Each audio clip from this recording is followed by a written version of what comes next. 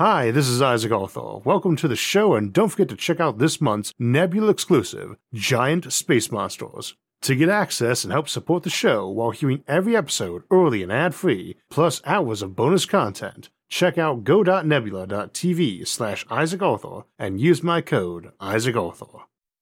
This episode is sponsored by Brilliant. We often talk on this channel about wondrous megastructures that will house countless billions, and factory complexes that will dwarf our planet's entire industrial output. But it makes you wonder, who's going to maintain all that stuff?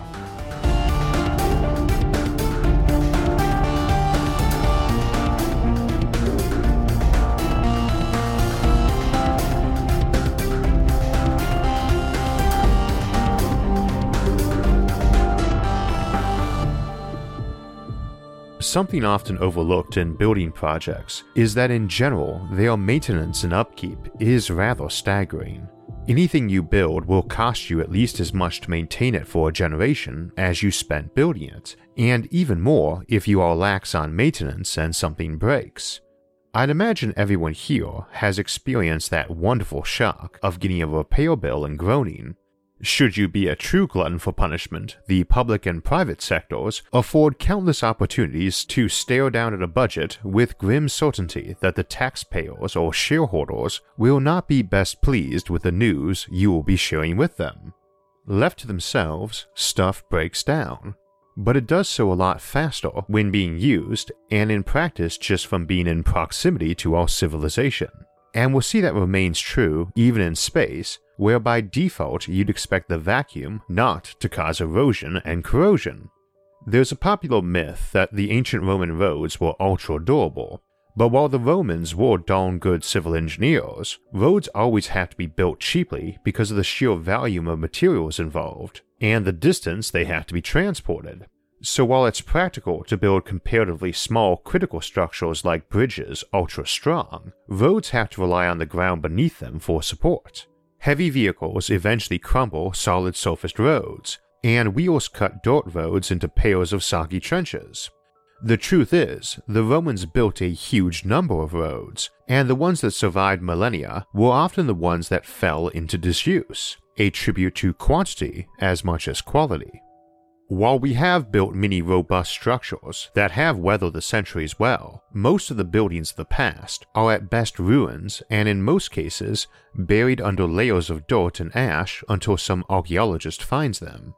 Most of what remains has either required vast amounts of repair down the centuries or is basically some rock, and usually that rock only vaguely resembles what they built, which typically had nice layers of colorful coatings and ornamentation until decay, weather, erosion, or war stripped them down, or later generations cannibalized it for building materials.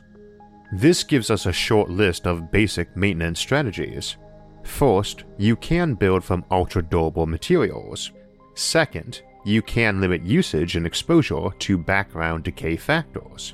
Third, you can keep things simple. Complexity almost always requires more effort to maintain, and is generally more costly for the components too. Fourth, you can engage in constant maintenance and replacement. And fifth, which is beginning to become an option as our technology improves, you can have things which repair themselves. That last is only a strategy in the effort and economic sense, of course. Otherwise, it's the same as the fourth, constant maintenance. It just doesn't involve people as much, and makes the repairman more of a doctor or programmer than a classic craftsman. Each of these will likely be employed, of course, tailored to the object being maintained and what your tech permits, or your culture does. It's important to understand that when we discuss things like megastructures, you have vastly more to maintain, not just in quantity, but proportionally to your human population. This is true even for the smallest and simplest of these, such as the O'Neill cylinder, which might contain hundreds of square kilometers of internal living area and external hull, and which might house hundreds of thousands of people. To give a comparison of a simple material we build, our own modern highways usually need about 100 people per square kilometer to maintain them. We normally discuss them in terms of linear length, where it's more like a person per kilometer or mile. But that's the approximate zone for area, and for building artificial habitats, all that land area needs maintenance. Indeed, it's more three-dimensional too, as you'll have layers to maintain. We don't really have to maintain all air and sea and dirt and all beneath it rests upon. They do. Indeed, they have more metaphorical layers to maintain too. They have to look to their weather, inside and out, their ecology, possibly also inside and out, and their electronic and digital layers too.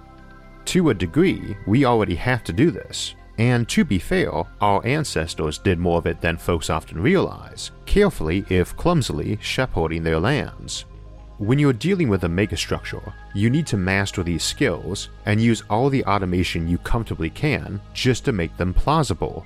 And to give an idea about this, let's take a hypothetical O'Neill habitat, again the smallest and simplest of megastructures, and look at what is likely being maintained. We'll start from the inside. First, we have the lighting itself. Some versions call for big windows to let light in. Others, light is concentrated and bounced in through small ports by mirrors. Others we generated artificially by massive power plants and light bulbs. In the first case, windows, those are big structural weaknesses, even segmented into panes, that you must constantly maintain as they get scratched up and cracked from outside space dust and debris, and more so from inside dust, which must be swept out and the windows polished, and likely replaced as they take UV damage, which is worse in space. Second, small windows with concentrated light have these same problems but reduced, but need large mirrors and dishes outside too. The third requires those artificial lights be maintained and replaced and the wiring kept up, and maintenance of either the solar panels or internal power plants that fuel them. Then there's temperature, not too hot, not too cold, and hot is likely to be the big problem, as it's hard to get rid of heat in space. That wraps into weathermen, not the guys who try to predict the weather, but guys who decide what the weather will be. Such habitats are big enough for natural weather, and small enough not to get extremes that we see on the larger supersized megastructures, but will likely be fairly planned and artificial regardless. On the ecology side, we examine that more in the environments of space habitats, and it's where we also introduce the idea of tweaking and tailoring life, not just to that environment, but to help maintain it, as an alternative to robots. Work smarter, not harder, is humanity's slogan. If you can get your critters in the habitat to do some of the work for supplemental food, like squirrels or raccoons picking up trash or weeding gardens in exchange for tasty treats, then it lets you also supplement how many critters you have in your garden walls, as they have an additional food source. This allows more top-heavy food chains too, which could not naturally exist, as your auxiliary space farms can add to that food supply at any level of that food chain.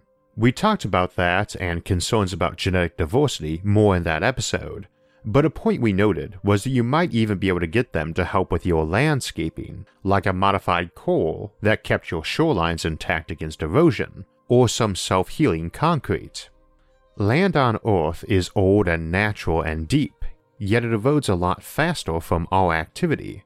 On our habitat, all those hills and valleys and beaches and fjords need a lot more work to make and maintain, and since rock isn't free, you're probably not that thick down to your outer hull that's spinning around, and the inside of that might be damaged by erosion too, and would be hard to get at to maintain. Now I said outer hull, but in fact it probably isn't. As we've often noted when discussing rotating habitats, while we typically depict them as a cylinder spinning in the void, in all probability they'd be a cylinder spinning in a superstructure.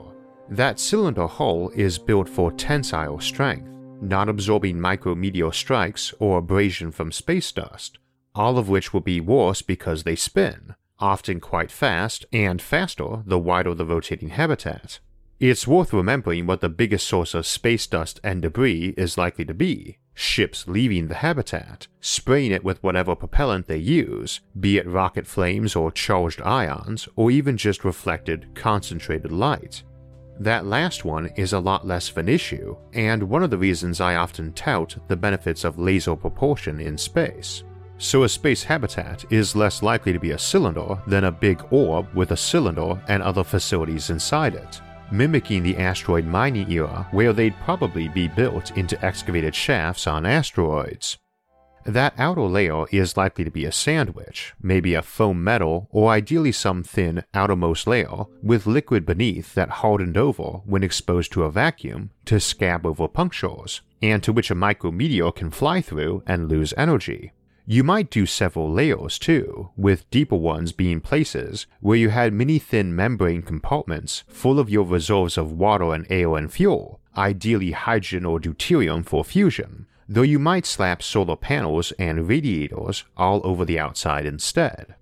All of this of course needs maintenance, and different kinds likely need different robots. Some might magnetically crawl along the outside, polishing solar panels or welding cracks or acting like the metal equivalent of a Zamboni machine, polishing, smoothing, melting, or laying new layers down on the outside. In fact, ice might be used as a cheap exterior shield too, instead of metal. You might have more drones flying around with wide-spectrum cameras looking for cracks and weaknesses. Inside that thick shell, you might have that liquid and drones that swam around in there, or even tailored life forms fixing the inner layers. They might fly around in layers of gases. Indeed, you might have a thin atmosphere inside that superstructure too, from everything leaking. You want to gather that back up, waste not, want not, and higher pressures leak faster anyway. But you're likely to have a low-pressure fog in there between the various pressurized facilities, especially the ancillary ones where you're building cheap and thin because it's just some big hydroponic facility or mostly automated factory where people don't actually live. Other organisms might. Things might easily adapt to living on leak cracks venting air. And as we saw in Void Ecology and Space Whales last month, you could end up with a fairly rich, near-vacuum ecology even if you weren't intentionally engineering it. There'd be a lot of trash floating around in that inevitably too, needing picked up and recycled, but also in habitat areas in general. A solar system is a big place, but when we think about the sheer quantity of megastructures we might build in one, potentially trillions of O'Neill cylinders alone, it's not so empty anymore. Especially around hubs, as most planets would likely be swarming with orbital habitats. Trillions of habitats means even more trillions of ships, and if each one was losing only say one random nut or bolt or wrench or soda can out into space every week or so, you'd have quadrillions of hypervelocity bullets flying around the solar system. This is likely to be even worse near dense population areas, as losses of trash are most likely when a ship is first taking off or arriving, meaning it's close in distance and velocity. This also means that part of being a space janitor is writing up tickets for littering, and getting to operate giant laser cannons to vaporize trash, or the offenders themselves if space littering became a capital crime. Seems extreme, but remember, throwing a soda can out your airlock is like throwing a bomb, and at relativistic speeds, an atomic bomb. So there are quadrillions of random nuts and bolts floating around at tens of thousands of meters per second. You can add a lot more rubbish coming off the whole of the megastructure itself, and while it would be slow moving locally, once it drifts away from the immediate area, it's only moving slow relative to anything that just happens to be on an identical orbital path. We've talked about Kessler syndrome before, a chain reaction of collisions in Earth's orbit, spraying debris and shrapnel around to hit other objects, which in turn spray out more debris, potentially shrouding a planet in a swarm of razor-sharp, hypervelocity bullets. A civilization that's building in orbit a lot, wrapping their world in thousands upon thousands of orbiting habitats, docks, and industries, has to deal with this constantly. Indeed, they probably don't worry about Kessler syndrome happening because they probably exist in a constant state of it. Odds are someone will have run a massive cost analysis on how much detection gear, how much point defense or laser boom ablation systems, and how much armor to absorb hits various ships and stations need, how much extra energy and fuel and propellant that costs, and compared it to cleanup. I just guess that it would probably mean they did a lot of debris clearance, but that your typical inhabited planet still had millions of tons of millimeter-sized junk floating around. So there's going to be a lot of folks who make their living cleaning up that trash, and others issuing citations and fines for making it, and the same applies to a full-blown Dyson swarm, only scaled up a billion-fold.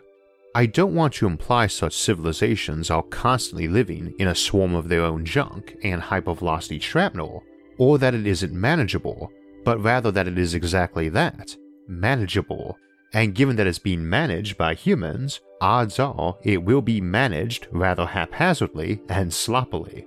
And someone is going to be managing it. A recurring point on this channel is that while such civilizations will doubtless employ a lot of robots, they will probably tend to be fairly stupid robots requiring some oversight.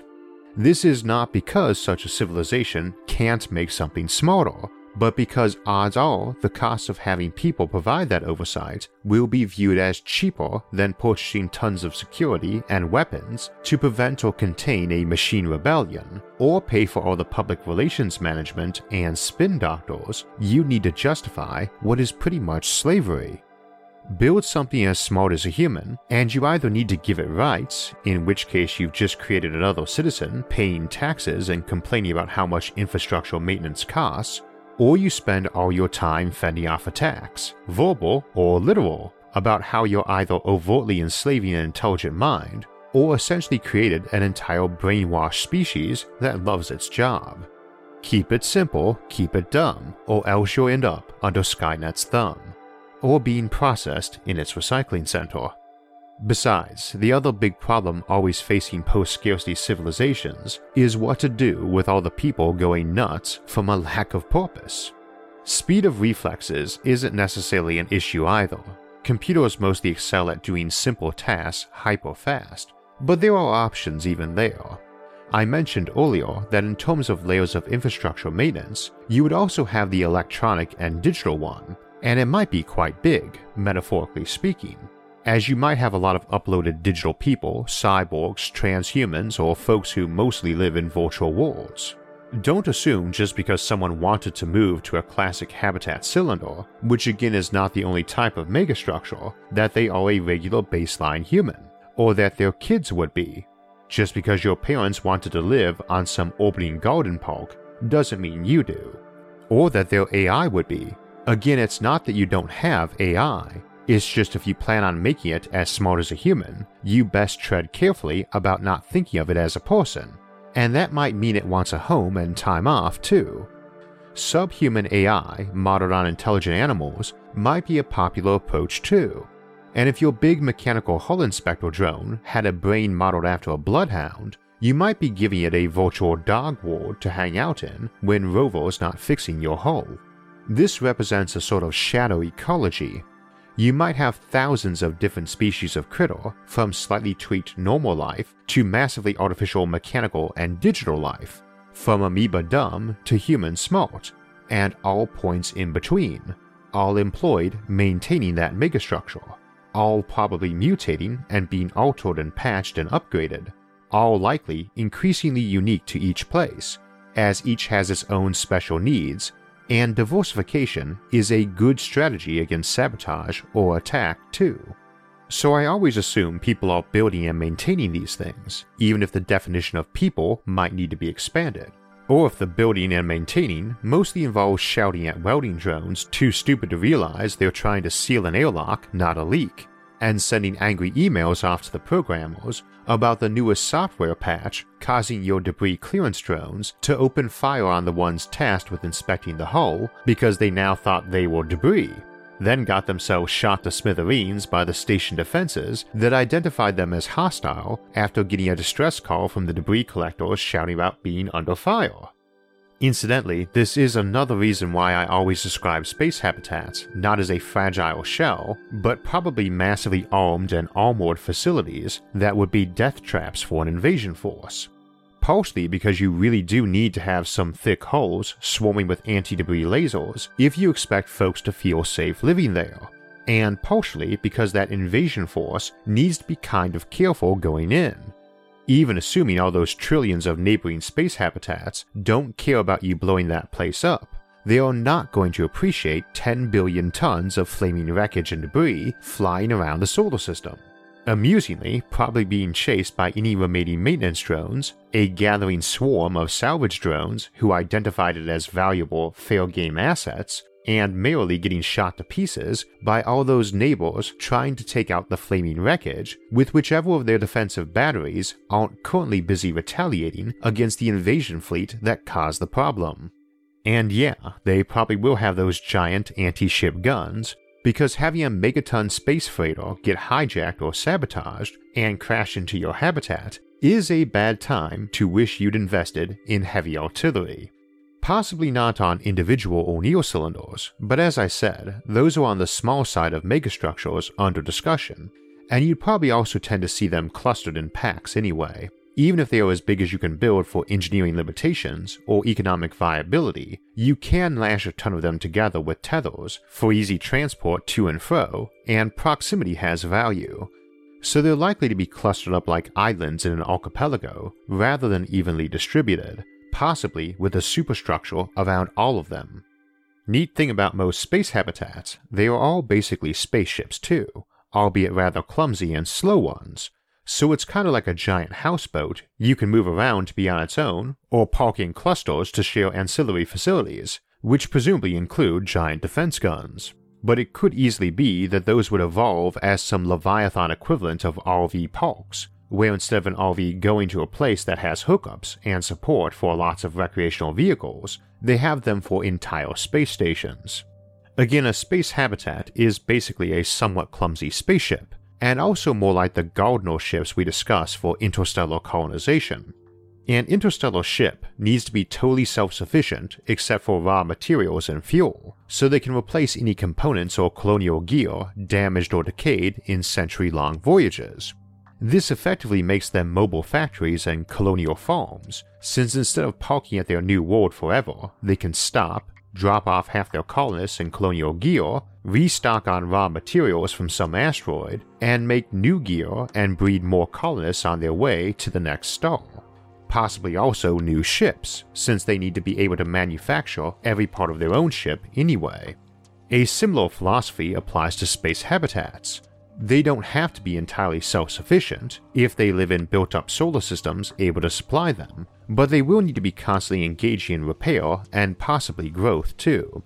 This could result in cylinder halves that constantly grew in length like some coil of sausage links, occasionally detaching sections for major repair or retirement, or some big circle of a rotating habitat, a small version of a topopolis that had a manufacturing center that just slowly rolled through it at a glacial pace, replacing sections, like the Orbis. So long as the hoop is far wider in diameter than the thickness of it, it can be bent and rotate for gravity just fine, same as even steel can be used like a rope if long and skinny enough. Obviously, you automate anything you can, your limitation being how smart and sophisticated you're comfortable with that automation being. And it can be human level or smarter too, just depends on what your civilization is comfortable with ethically and smart enough to avoid killing themselves with.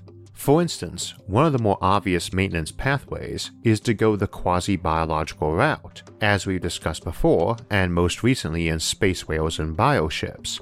If your megastructure is basically a big animal, biological or not, with various organs overseeing repairs and cleanup, it need not be too smart, and certainly many of the parallels for microorganisms living in it doing work need not be, but it's plausible you might find it advantageous to make something pretty smart. Needless to say, you circumvent a lot of the problems by designing something that likes what it does. You've essentially gone and made a big space turtle whose shell you live on or inside, and you'd prefer it not mind you doing so, or actually felt happy as the home to a prosperous civilization there, rather than regarding you as some sort of mold living on it, or cruel taskmaster hoarding and compelling it. Incidentally, when talking about artificial or engineered intelligence of human level or higher, I generally mean that in regard to its capacity for reasoning, abstraction, creativity, and so on, raw processing power is mostly irrelevant unless it turns out that such things inevitably become sentient and sapient above a certain threshold. You are going to generally want that fairly often though, as while some megacomputer able to track a quadrillion objects simultaneously need not be even vaguely sentient, if it isn't, it is very vulnerable to something stupider but smarter, as it were. And of course, if you've gone the heavy artificial intelligence route, and your various megastructures are quite smart themselves, even if they generally like their jobs, some might want things changed up a bit or become bad eggs. You don't want to be living on a space turtle that's decided you're all parasitic mold and it needs to fly by the sun for some cleansing UV rays, or regard you as its precious but unwise children deeply in need of brainwashing, or it's played the long game and subtly influenced everyone to breed for stupidity or complacency toward it. Add to that, outside of one of these megastructure minds going entirely homicidal, folks would probably be very hesitant to kill one, which might be rather tricky to safely do anyway, but good odds are, if you're going this pathway, you do regard it as inhuman, but still a person or honored critter. I could imagine folks opting to evacuate such a place and leave it be, or try to talk it into some new task. A habitat becomes a nature preserve instead, or some massive warship foundry that decided each ship was its child and is panicking about where they've all gone or gotten destroyed, gets repurposed into an uncrewed observational array, or one with a skeleton crew, even if it's not terribly good at the job. Another fun possible story there, tons of abandoned crazy derelicts that were still quite functional, but only the brave, desperate, or equally crazy wanted to visit them.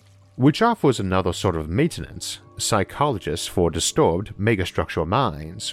And again, while you might have a single mind for a single place, the equivalent of the mythical Janus loci, you are just as likely to have several for many different functions, with many layers of complexity and oversight, that shadow or machine ecology I mentioned earlier.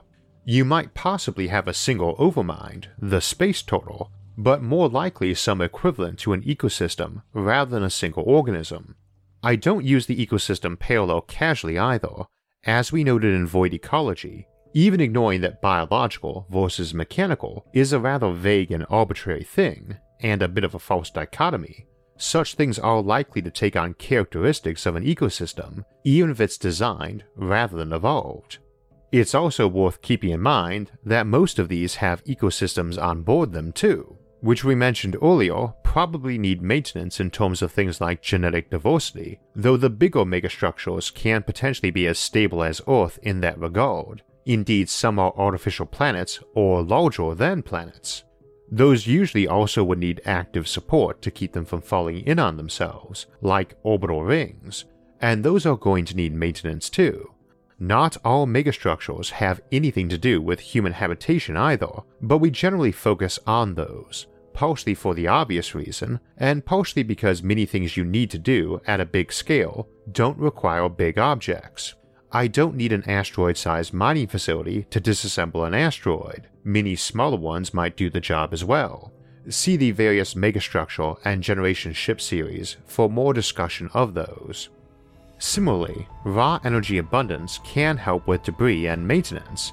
If you've enough juice, everyone just vaporizes any debris right down to atomic dust, and can go heavy-handed on the forging and recycling by just using lots of regular armor that's just raw plain metal you detach and replace and smelt down occasionally.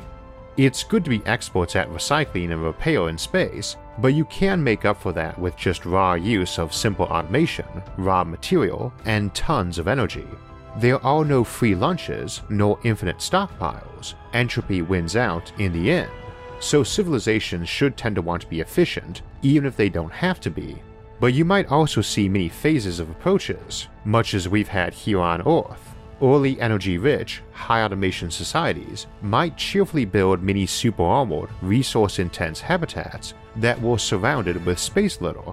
That's very easy to imagine in an early colonization of the asteroid belt, for instance, what with all the mining and likely mini habitats built inside those asteroids, then switch to other methods later. In all probability, you pursue all of these approaches, simultaneously or in phases, or certain factions of civilizations prefer one route over another. lots of types of megastructures, but I don't classify Dyson swarms as one normally because I never think of them as likely to be homogeneous. At least civilization-focused ones. There are other Dyson swarm and stellar engine types. Trillions of small artificial worlds, all spread out, just never strikes me as a super unified civilization, or likely to remain one if it began that way. Especially since, as we mentioned a couple weeks back, in threats to interplanetary and interstellar civilizations, diversification is a good survival strategy, and we saw a few more reasons why this is so this time. Of course, unless your maintenance is truly perfect, you are likely to eventually hit a point of diminishing returns, where you opt to build a new one and abandon the old. And we mentioned other ways you might get derelicts too, like one with an overmind that went nuts but was left be. In a system with trillions of these places, even if they are built to last as long as civilization has been around, tens of thousands of years, and even if they were only derelicts a little while, maybe a decade on average, that still means at any given time, you have billions of them sitting vacant and derelict, waiting to be scavenged, repaired, hauled off to the breakers, or just waiting miserably with a few stubborn hoardouts hoping their ghost town will flourish again one day. Such a tiny fraction, small compared to the portion of vacant homes and buildings we have, and yet it's still billions of derelict megastructures, quite possibly acting as temporary homes to trillions of roamers and scavengers and pirates. A sci-fi author's dream come true, and something we'll look at more in a couple of weeks. But for now, that's space janitors and megastructural maintenance, the gritty underside of our bright future, but still pretty awesome, I think. Civilizations like we were discussing today are shaped by and critically dependent on technologies like metallurgy or physics or automation, but then so are we even today, and more so every day as technologies like robotics and computer science move more and more into our daily lives. An understanding of how all this math and science works is no longer just valuable, but vital. And if you'd like to learn more math and science, and have fun while you're doing it, try out Brilliant. Their online courses and daily challenges let you enhance your knowledge of math and science with easy-to-learn, interactive methods from the comfort of your own home and at your own pace. To make it even easier, Brilliant now lets you download any of their dozens of interactive courses through the mobile app, and you'll be able to solve fascinating problems in math, science, and computer science no matter where you are or how spotty your internet connection. If you'd like to learn more science, math, and computer science, go to brilliant.org/IsaacArthur and sign up for free. And also, the first 200 people that go to that link will get 20% off the annual premium subscription, so you can solve all the daily challenges in the archives and access dozens of problem-solving courses. I mentioned derelict space habitats and megastructures probably being very common in the future, even in a civilization that's pretty good about its maintenance and cleanup, and that's a topic that seems worthy of its own episode. So in 2 weeks, we'll head back to the Rogue Civilization series to look at such derelicts, space hulks, trash planets, and the sorts of civilizations that might develop around them. But next week, we will be celebrating our 200th regular episode here on SFIA, where we look at so many awesome things that might one day come to exist, and we'll commemorate the occasion by turning things around and looking at things which will never exist. For alerts when those and other episodes come out, make sure to subscribe to the channel, and you can join in the discussion in the comments below, or at any of our forums on Facebook, Reddit, Discord, Patreon, or our website, isaacarthur.net, all linked in the video description.